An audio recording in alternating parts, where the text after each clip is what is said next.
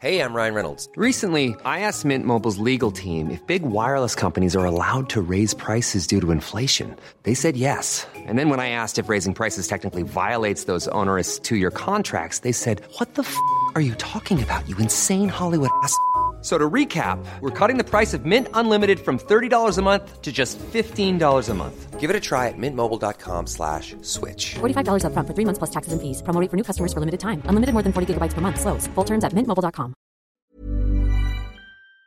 This podcast is for entertainment purposes only and does not replace your own financial, tax, legal, or financial product advice.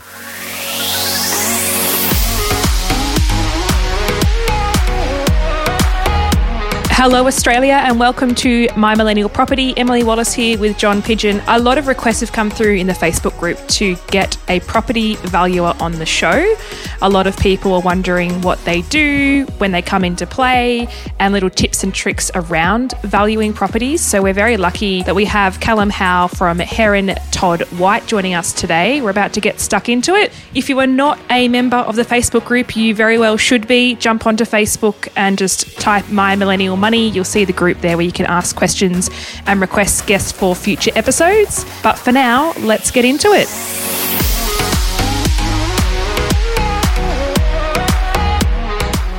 So Callum, welcome. You're a residential property valuer in Sydney. Tell us about your journey. Thank you for having me. I'm 31 now. I moved to Sydney when I was 18 to study property economics. Completed that degree and got a graduate role at Heron Todd White. And I've been there ever since, just sort of working my way up, really. So it's been an interesting ride, that's for sure. Awesome. Yeah. So, Emily, let's maybe start by just talking about the role of a valuer. And then we've got, as you mentioned, lots of listener questions that we want answered today. So we'll get to that as well. But conceptually speaking, a valuer plays a role when you go and purchase a property. Or if you want to sell a property or if you want to refinance a property, we need to get an independent valuation. So generally speaking, a real estate agent's appraisal will not suffice for the bank. They want to lend on something a bit more rigid than that. So that's where they would engage the services of a Heron Todd White or a CBRE or an Odeon or something like that, is a panel that they can choose from to go and get a valuation done. Correct. And I think the biggest thing to explain to listeners is when a value actually comes into play. So when you look at the concept of buying property, most likely you're either going through a private sale that might have a subject to finance clause, and part of that subject to finance clause is actually having a valuation of the property take place. That can't take place until you actually have a contract of sale with a purchase price on that contract, and then a valuation is ordered. And we'll get into specifics about desktop valuation versus in-person and all that sort of stuff as we go through this episode. But at a high level, that's what it is. When you actually go to an auction where it's an unconditional purchase, a valuation still takes place. And a lot of people don't understand this, that the property still has to be valued. It may just be a slightly different way that it's valued because of the nature of the sale. And Callum, keen to pick your brains on that. But a property valuer is essential in the whole transaction of buying and also refinancing a property.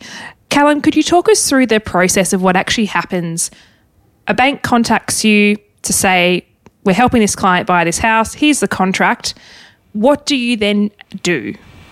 Yeah, so look, we receive the instruction from the bank. We obviously schedule the appointment with the homeowner or the real estate agent. We then have to go through and inspect the property to see what it is that we're looking at. So we take some notes and measurements and work out what it is that we're looking at when we're at the property. And then that's the easy part of the job, essentially. The hard part is when we come away, we do all the research. We essentially have to position the subject property within a spread of sales that have occurred in the market of late. Obviously, no two properties are identical, so we're trying to quantify the variables between those properties. Maybe something's got a swimming pool and we can say this is better by X dollars, and something's on a small block of land and we can say, well, this is not as good by X dollars. And by working out what's superior and inferior within the marketplace, we can position the subject property within those sales and work out what it should be selling for. And in instances where there's a contract in place, obviously the banks are looking for us to validate that contract price and, tick the box, and they're moving on then with the finance process. In refinance instances, we can go somewhere that hasn't sold for a decade, and then we have to look quite in depth at sales evidence and statistics and what's going on within that marketplace to position it accurately for the banks to then use that information to lend on. So, Callum, a valuer's name is brought up a lot of the times when the valuation is not in their favour. So they say, the valuation came in low and now I have to tip in more funds, or it's a game changer and I'm actually not going to purchase this property. And it's probably more common for situations where it's a little bit more unknown, like maybe house and land estates where there's not real comparable sales right now, because at the moment it's just sitting there as a paddock. Right? Can you talk to us about how you go about valuing situations like that? Yeah, well, look, we obviously can't make sales evidence up. We have to use what is available to us. And if that means going a little bit further afield or a bit further back in time, then we have to do that. We have agreements and with the banks and rules and regulations that we've got to adhere to as registered valuers. So look, we generally, if there's a contract in place, we are trying to validate that contract for you. It's our job to make the deal, not break the deal, But there are instances where there's no evidence available, or it is obvious to us that, there's a premium being paid for whatever reason. And, at the end of the day, we have to say what our professional opinion is based on the evidence of what that property is worth. So look, there are instances where things do come in under contract price, but in my experience, they're not that common. It's just the ones that you hear about. They're the bad stories that you hear, Yeah, because it really is someone's opinion, isn't it? And it's a professional opinion, absolutely. But John, Emily, and Callum are all, say, registered valuers, and we all go out to the same house, and we all come back with a different figure. Essentially, that's what's happening in valuation world, right? Yeah, look, it does happen, and it's a combination of factors. It's local knowledge and experience within the area, and how up to date that valuer is with current market conditions and things like that. So yes, it is an opinion. It's an art, not a science, really. Valuation.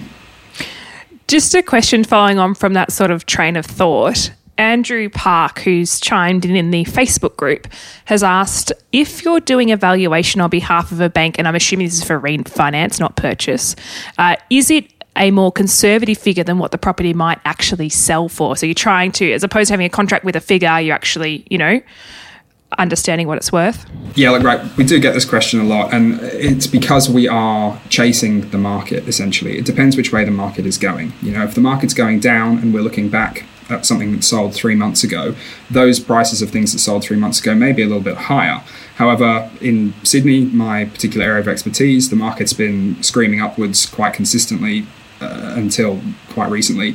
So, we've been chasing those sales evidence, those sales, and that evidence may be, a few percent less than what it's worth now. And then obviously once you engage a real estate agent, you go through the marketing process, maybe another 3 months has passed since they've appraised it for you and the market's gone up a little bit more. Again, that's not happening in Sydney currently, but that has been happening over the last few years. So you mentioned time frames there, Callum. How far traditionally do you go back to look at comparable sales? Like I've heard 6 months as a maximum. So anything outside of that's not taking into account. Is that ring true?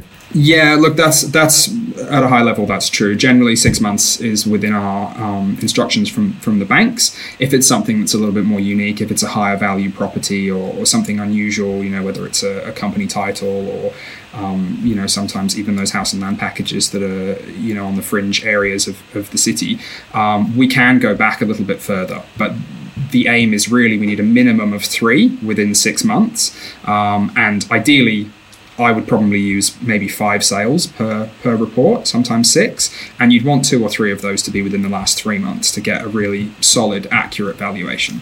Sure. Okay. And if I'm not happy with that valuation, can I contest that? Yeah, you can. If you've got a mortgage broker or a bank manager that you're going to, you would go back to them and you would be able to contest it, but you would need to provide evidence of your opinion. You can't just say, I don't agree with this. You would need to, maybe the valuer's missed a sale on the street that you know about, or a sale a street over, or something like that. So if you just go back to your broker or your bank manager, they can come back to the valuer and say, oh, we think you missed this. Would you consider revising your report? And then we can review and reassess if need be. Now, a question that's come through that's quite a funny one, but a also serious one, because I think many people are thinking it, but don't necessarily ask it. So Gabe Weber has asked, does the valuer want the owner to hang around if they have questions to ask about the property, or do they just want to be left alone to do their work? They must get so sick of people talking their properties up, which I imagine you've experienced in your time, Callum. Look, I say to everyone's home is their castle, right? So I completely understand it. But I think the best thing to do, and often what I will tell homeowners, is that I will have a look around first and work out what it is that I'm looking at and do the bits of my job that I need to do in order to get you the best result. And then we'll have a chat at the end afterwards. Maybe there's something I've missed. Often I'll ask, is there something I won't have picked up just by looking around? People have underfloor heating, things are automated, stuff like that. So that's the kind of stuff that I would ideally like a homeowner to talk through with me at the end of the inspection, when I've sort of familiarized myself with the house. Because a lot of people will walk in, I will walk in and they will tell me straight away, what do you think it's worth? And give me a second to catch a breath. So Brock Kemp, to that point, has said, well, does leaving a six-pack on the couch, does that help the result of the valuation? Well, it probably depends what style of drink you prefer, right? This is very true. This is very true. There is a good question here from Kalisha Miller. And to the point of, like, when you're just listing off underfloor heating and automation, all these things that people put into their own homes to make their life easier. But Kalisha has asked what minor things are worth doing that would increase the value, and what's not worth doing. I feel like there's definitely situations where vendors have overcapitalized on renovations, and things that are important to them may not add any value at all to their overall property. What are some things that you commonly see that don't add value, and what are some things you see that definitely do? Yeah, look, so the things that are fairly common that definitely do add value, it's going to be floor coverings, window coverings, light fittings, paint, all that stuff. You get good bang for buck, good return, and it cosmetically, it really does enhance the property. If it's an investment property, it'll improve your rental return as well. Yep. Look, in terms of things that don't necessarily add too much value, every area is different, and it's hard to pin down on certain things. Some areas can, some markets, more premium markets and affluent areas, really will pay for luxury items, whether that's C-bus and Bluetooth automation and all this kind of thing. If you go out to just more typical suburban areas, those kind of things would definitely be considered overcapitalizing. All the new sort of home subdivisions that we were talking about before that are a bit further on the fringe areas, people would probably rather you spend that money on a study or an extra bedroom rather than having everything automated, Okay. Yeah, that's fair. Yeah. And I guess it's preference, isn't it? Exactly right. So you mentioned at the start about swimming pools, and it was just in conversation. It was nothing deliberate, but I personally had a valuation where, because we had a swimming pool in, the valuation went down, not up, because the block was no longer subdividable. Can you talk to the listeners about that? Yeah, okay, so that's obviously looking at the potential of the block. It depends, again, on the market and the area that you're in. There's certain parts of Sydney where it's quite valuable to have a parcel of land that could be subdivided into potentially a duplex pair type site. Obviously, if you're putting a pool in, that is going to make that more difficult. It's still possible, but you would have to spend more money to be able to do that. You'd have to fill in the pool, and you're taking out something that you've spent quite a lot of money to put in. So why is someone going to pay more for that if the better use for that block of land is going to be chopped in two and have two houses put on it? But again, that is very area specific, and not all parts of the country that market wouldn't operate the same, Yeah, sure. Okay. We're going to take a quick break, but we've got plenty more questions for you. So we'll be back in just a moment.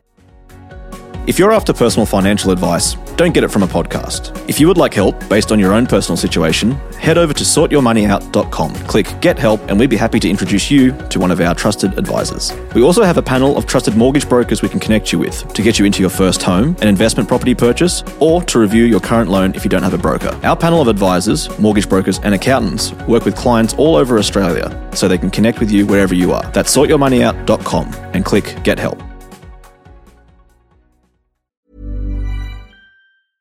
Ready to pop the question? The jewelers at BlueNile.com have got sparkle down to a science with beautiful lab-grown diamonds worthy of your most brilliant moments. Their lab-grown diamonds are independently graded and guaranteed identical to natural diamonds, and they're ready to ship to your door. Go to BlueNile.com and use promo code LISTEN to get $50 off your purchase of $500 or more. That's code LISTEN at BlueNile.com for $50 off. BlueNile.com, code LISTEN. There's never been a faster or easier way to start your weight loss journey than with PlushCare. PlushCare accepts most insurance plans and gives you online access to board-certified physicians who can prescribe FDA-approved weight loss medications like Wegovy and Zepbound for those who qualify. Take charge of your health and speak with a board-certified physician about a weight loss plan that's right for you. Get started today at plushcare.com/weight loss. That's plushcare.com/weight loss. plushcare.com/weight loss. Okay, so Jenny Bowditch, what's the difference between all the valuation types? So from my understanding, we've got desktop, curbside and full valuation. Can you elaborate on those three? And if I'm wrong, just correct me. Yeah, no, look, they are the main three that the banks use. So a desktop is essentially, it's a very high level valuation. We're not going into the property, we're just doing it from our desk. We get the address, we can, we have a system that we share with the banks. We're just sticking a few sales in there, which we feel are most relevant, and then putting a figure on it and it goes back to the bank. Typically, those valuations are used when it's quite a low LVR. So, individuals are not borrowing too much. And the banks are just essentially checking on the value of that property and on that customer's serviceability. A curbside, they've definitely become less common. The desktops tend to be more favoured now over a curbside, but that's certain banks like us to drive by and take a picture from the outside, essentially to make sure the house is still standing. And then it's a similar thing to the desktop in that within the system we just put in a few sales and give them a range. It could be worth between 800,000 and $1 million kind of thing, and then that gets sent back to the bank. A full evaluation is where we would go inside and do an internal inspection. We're taking the notes and measurements and things as I mentioned at the start of the podcast, and having a conversation with the owner essentially. And those are more the instances where people are looking at a higher LVR. They're maybe doing bridging finance or more complicated things with their loan setup. If you do go through a refinance process and it's just been a default of a desktop val, or even maybe when you're buying, it's been a default of desktop. If it isn't really in your favour, or you think it might be worth more if someone actually sites the property, can you specifically request someone to come out to your home, or is it just determined by the loan to value ratio as to what's actually required?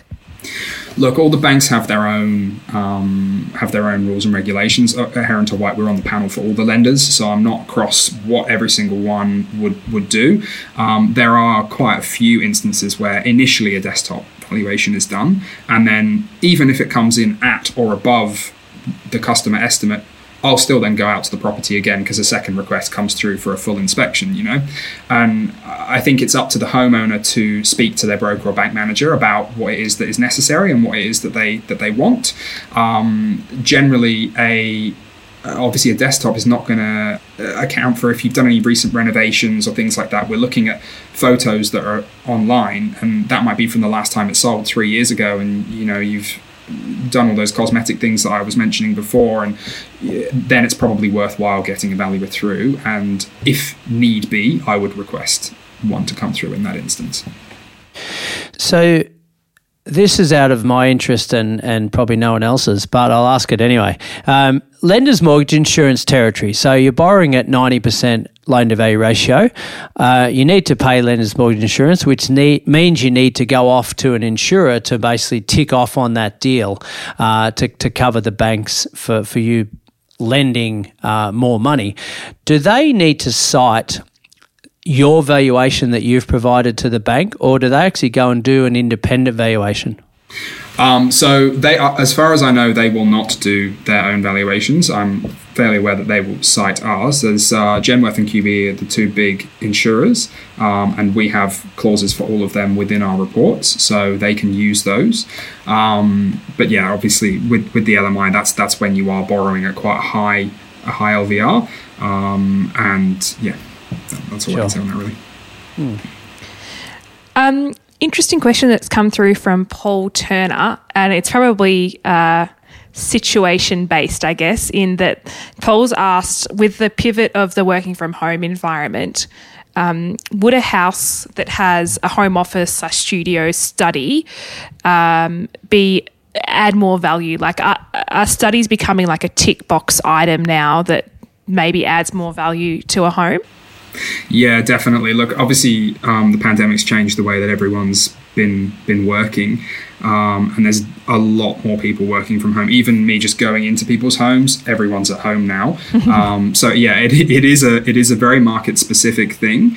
But look, generally in the cities, from what I'm seeing within Sydney, it's something that's become a lot more desirable and would add value, that extra space.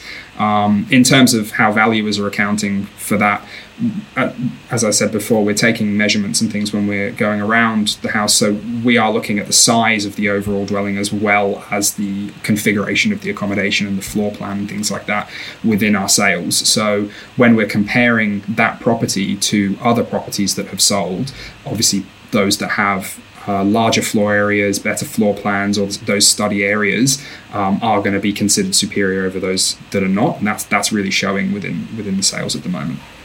Yeah, interesting fair assessment.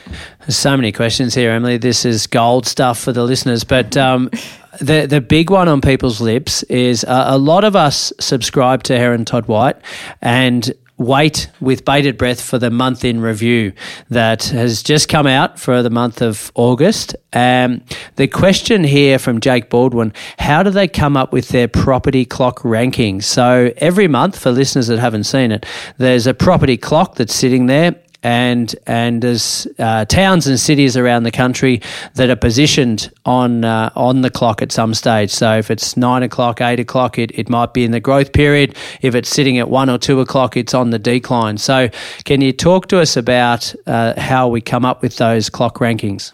Yeah, look, so we all have input into the month in review. We all send our input off to our head office, where we've got an analyst who sits through and puts it all together. And they're obviously looking at statistics that are going on across the country and basically positioning all those towns and cities on the clock, really. So yeah, we get our data from places like CoreLogic, RP Data, who they really capture a lot of those statistics and monitor it all and pass it out to people like us, other property professionals. So yeah, that's how we're coming up with the property clock information. Love it. Another question out of interest with the process of what happens when you value a property. So you go and attend the property, you write up a report. Within the company, or just generally for a property valuer, do you have to get it like cross-verified with someone else, or is it just one person that does it? How does it sort of work from an internal point of view? Yeah, look, so there's different levels of qualification for valuers. If you're a junior valuer, you've only got 1 or 2 years experience, you're limited in the price of things that you can value, the types of properties that you can value, and all of your reports will get reviewed by a senior valuer or a director.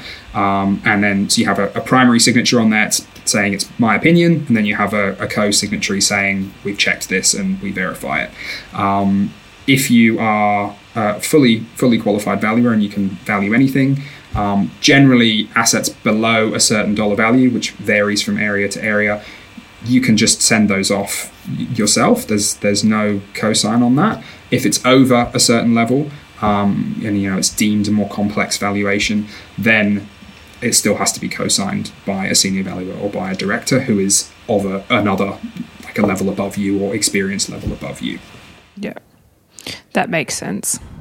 You may not know the answer to this one, Callum, but Celia Thornton says, probably more of an observation. I had a val come back the other day at 410,000, but recommended insurance of 800,000. How on earth did we get there? So obviously insurance is out of your control. The valuation is in your control, but yeah, any correlation there? Yeah, so look, the insurance that I'm assuming she's referring to is what is known as replacement insurance. So the valuation might be 410,000, but the replacement insurance is looking at what the rebuild cost for that property would be. So in the same way that a car depreciates, houses, buildings depreciate as well with use and over time. So it could have been, a solid double brick home, which is quite a high rate per square meter to build. And in today's environment with high building costs, that's how we've got to a much higher replacement figure than the actual dollar value of the home. The newer the home, the more similar those two figures should be, in theory. Interesting, yeah, because I mean it's a big variance, isn't it? To know that, it must be a pretty rundown double brick veneer to have that. Look, it could be, or it could be that it's in a remote area or somewhere that's very difficult in terms of site access, and the construction costs would be quite high. I'm not sure what part of the world she's in, but so I couldn't comment on that. But look, there will be a variance between those two figures, and as I said, the newer the home, the more standard the home, the more similar those two figures between the difference between the improvements figure and the replacement insurance figure should be. Cool. Just a sort of closing question, I guess, for listeners who have an interest in property and property valuations and that whole space in terms of a career. What's the pathway to get to, like where you are as a full-time career? What does that look like from a study perspective and a qualification? Yeah, right. I get this is a very common question as well, because obviously property is something that interests a lot of people. But yeah, I studied property economics, and that's a degree at the University of Technology in Sydney. There is a few other degrees across the country you can do that are all varieties of that. So another one is it's business majoring in property at the University of Western Sydney as well. So generally, once you've finished that course, that allows you to start the path to becoming a qualified valuer. So you have to do essentially a year's worth of work experience in a valuation firm first. So for me, that was assisting my directors, being the coffee boy and doing the photocopiers, like runs and all this kind of stuff, and going out with them and assisting them at valuations and building that experience. Then you sit a professional interview with the Australian Property Institute, and you are certified as a junior valuer then. So that's, as I was saying before, you still need all your work signed off, and there's caps on the value levels that you can go up to and things like that. After you've done that for a year, you sit another professional interview and submit examples of your work. And then if they ratify you, which hopefully they do, then you're fully qualified, and you can go off and start your career as a fully qualified valuer. So there's a few things to meet. Like, it's not like you just get the qualification and off you go. It's actually good to hear that there's someone stepping in there with those professional interviews to make sure you're legit, because it's quite a big thing. Like, valuing property is not easy, number one. But number two, you're also dealing with very high dollar values that can impact people's lives and livelihoods. So it's good to hear that there's actually some steps in, even though it might be a bit frustrating or a bit time consuming to get there. It means that the industry is held to a certain standard, which is really refreshing to hear. Exactly right. And look, I think I would recommend anybody that is interested in doing it, that is interested in studying something related to it, get a job as early as you can. Get that year's experience. Maybe in your last year of university, you can start doing it part-time. Obviously, all the valuation companies know what's needed, so they will work around it and work with you to make sure that those qualifications are met. And look, Hare & White have been very, very good to me, and I mean, I've really enjoyed my time there. So I think as well, it's also the reason why, like real estate agents, as you mentioned at the start, they're not able to give the legally binding level of advice that we are. We don't just do work for banks. We do private work. We do tax depreciation stuff. We do work for lawyers and accountants and things like that as well. So it's a whole bunch of different things that we cover. So that's why that certification is needed, essentially. Yeah, look, it's pretty important because you're responding to the banks, and they're lending a heap of money, as you mentioned, Emily. So you've got to get that right, and you'd probably say that you would err on the side of caution when you perform a valuation, just to be safe. Is that a fair statement? Look, again, we have to go off the sales evidence, but like in an instance where there is a contract price in place and we're verifying that contract price, the value is not going to go over it. Like the very definition of market value is that agreed price, So we're not going to go over a contract price, and essentially we're taking on the bank's risk. That is the valuer's job. That's what we're paid for, reassuring them and managing their risk. So we are not going to take more risks than need be. Yeah. And thinking in these times, Emily, we chat about getting equity out from that first property to go and buy that second property or do some renovations or whatever it may be. You want to be getting a valuation at a time where valuers like yourself, Callum, are jumping out of bed because the market's buoyant and the valuation comes in maybe higher than we expected it at that time, so that the equity that we can pull out is going to be greater than, say, a market downturn where we're all scared because of the media hype. Yeah, look, the timing is important. If you can manage the timing as well, that's something that I would recommend. Like maybe when something else in your building or on your street that's very similar to yours has sold recently, so that valuer has something to go off of. Often people will see, oh, what, that sold for that, okay, and then they do go about that process of pulling out the equity and then trying to get that second investment property or holiday home, whatever it might be. So yeah, look, the timing is important. I understand that's not something that's possible for everybody, but it does give us something to go off of, and will get you a more accurate valuation that's more likely to be in line with everyone's expectations. Yeah, and do you need to see that sale, like the example you gave in the building, do you need to see that in RP data, for example, or can you just see a sold sticker and say, yep, no, we can use that now? Well, look, often when we're doing the inspection, we would see the sold sticker first, and we'd be like, right, okay, mental note for that. Sometimes if it's very, very recent, it won't be in RP data, it won't be online yet. But if you've seen the signboard, you know who sold it. We can call the agents. We are able to use sales that are advised to us as being under contract. We do have to have settled sales within our reports as well, a minimum of 3 settled sales within 6 months. But we can use those advised sales too, and they're particularly useful for us to determine where the market is at this time, because those advised sales, obviously they're within that cooling off period between exchange and settlement or whatever it might be. They give us that up to date, up to the now market information. That's great. Awesome. It's been a pleasure speaking with you, Callum. It's funny, John and I, we haven't necessarily crossed paths with valuers because we're the ones that wait for the valuation to come back and make sure that it's at contract price at best.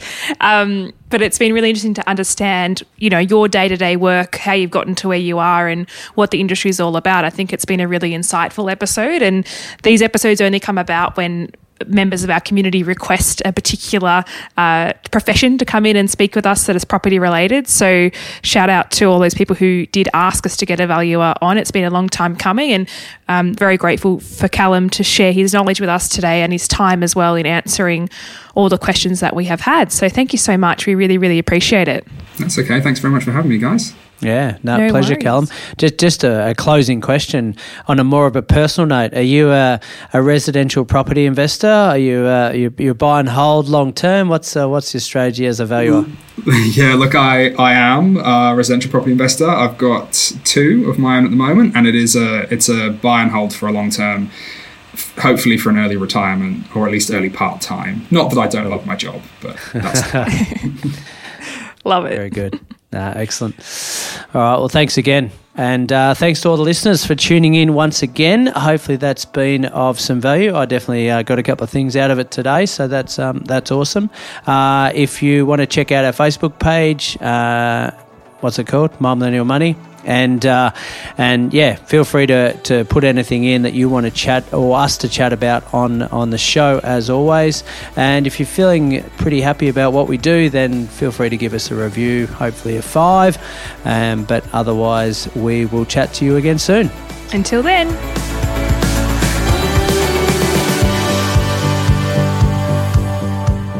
We acknowledge the Awabakal people, traditional custodians of the land on which our studio sits, and pay respects to their elders past, present and emerging. We extend that respect to Aboriginal and Torres Strait Islander peoples who may listen to our podcast. Taking your property journey to the next level starts with education. That's why we make this podcast, but we've also created online courses to equip you with the knowledge you need to take the next steps. I've created the Solvair Online Academy, open to both first home buyers and seasoned investors, where I share my tips and experience from 20 years in the property space. And if you're a first home buyer, I have the course just for you. Everything from pre-approval all the way through into your settlement and everything in between. How to place an offer, how to bid at auction, what to even look for at an open home, and what questions to ask the agents. It's all covered in my online course. Follow the links in the show notes to sign up and get started today. This podcast is for education and entertainment purposes. Any advice is general financial advice only, which does not take into account your objectives, financial situation, or needs. Because of that, you should consider if the advice is appropriate to you and your needs before acting on the information. If you do choose to buy a financial product, read the product disclosure statement, target market determination, and obtain appropriate financial advice tailored to your needs. Simo Interactive Proprietary Limited, the publisher of the podcast, and Glenn James are authorised representatives of Money Sherpa Proprietary Limited, which holds financial services license 451289.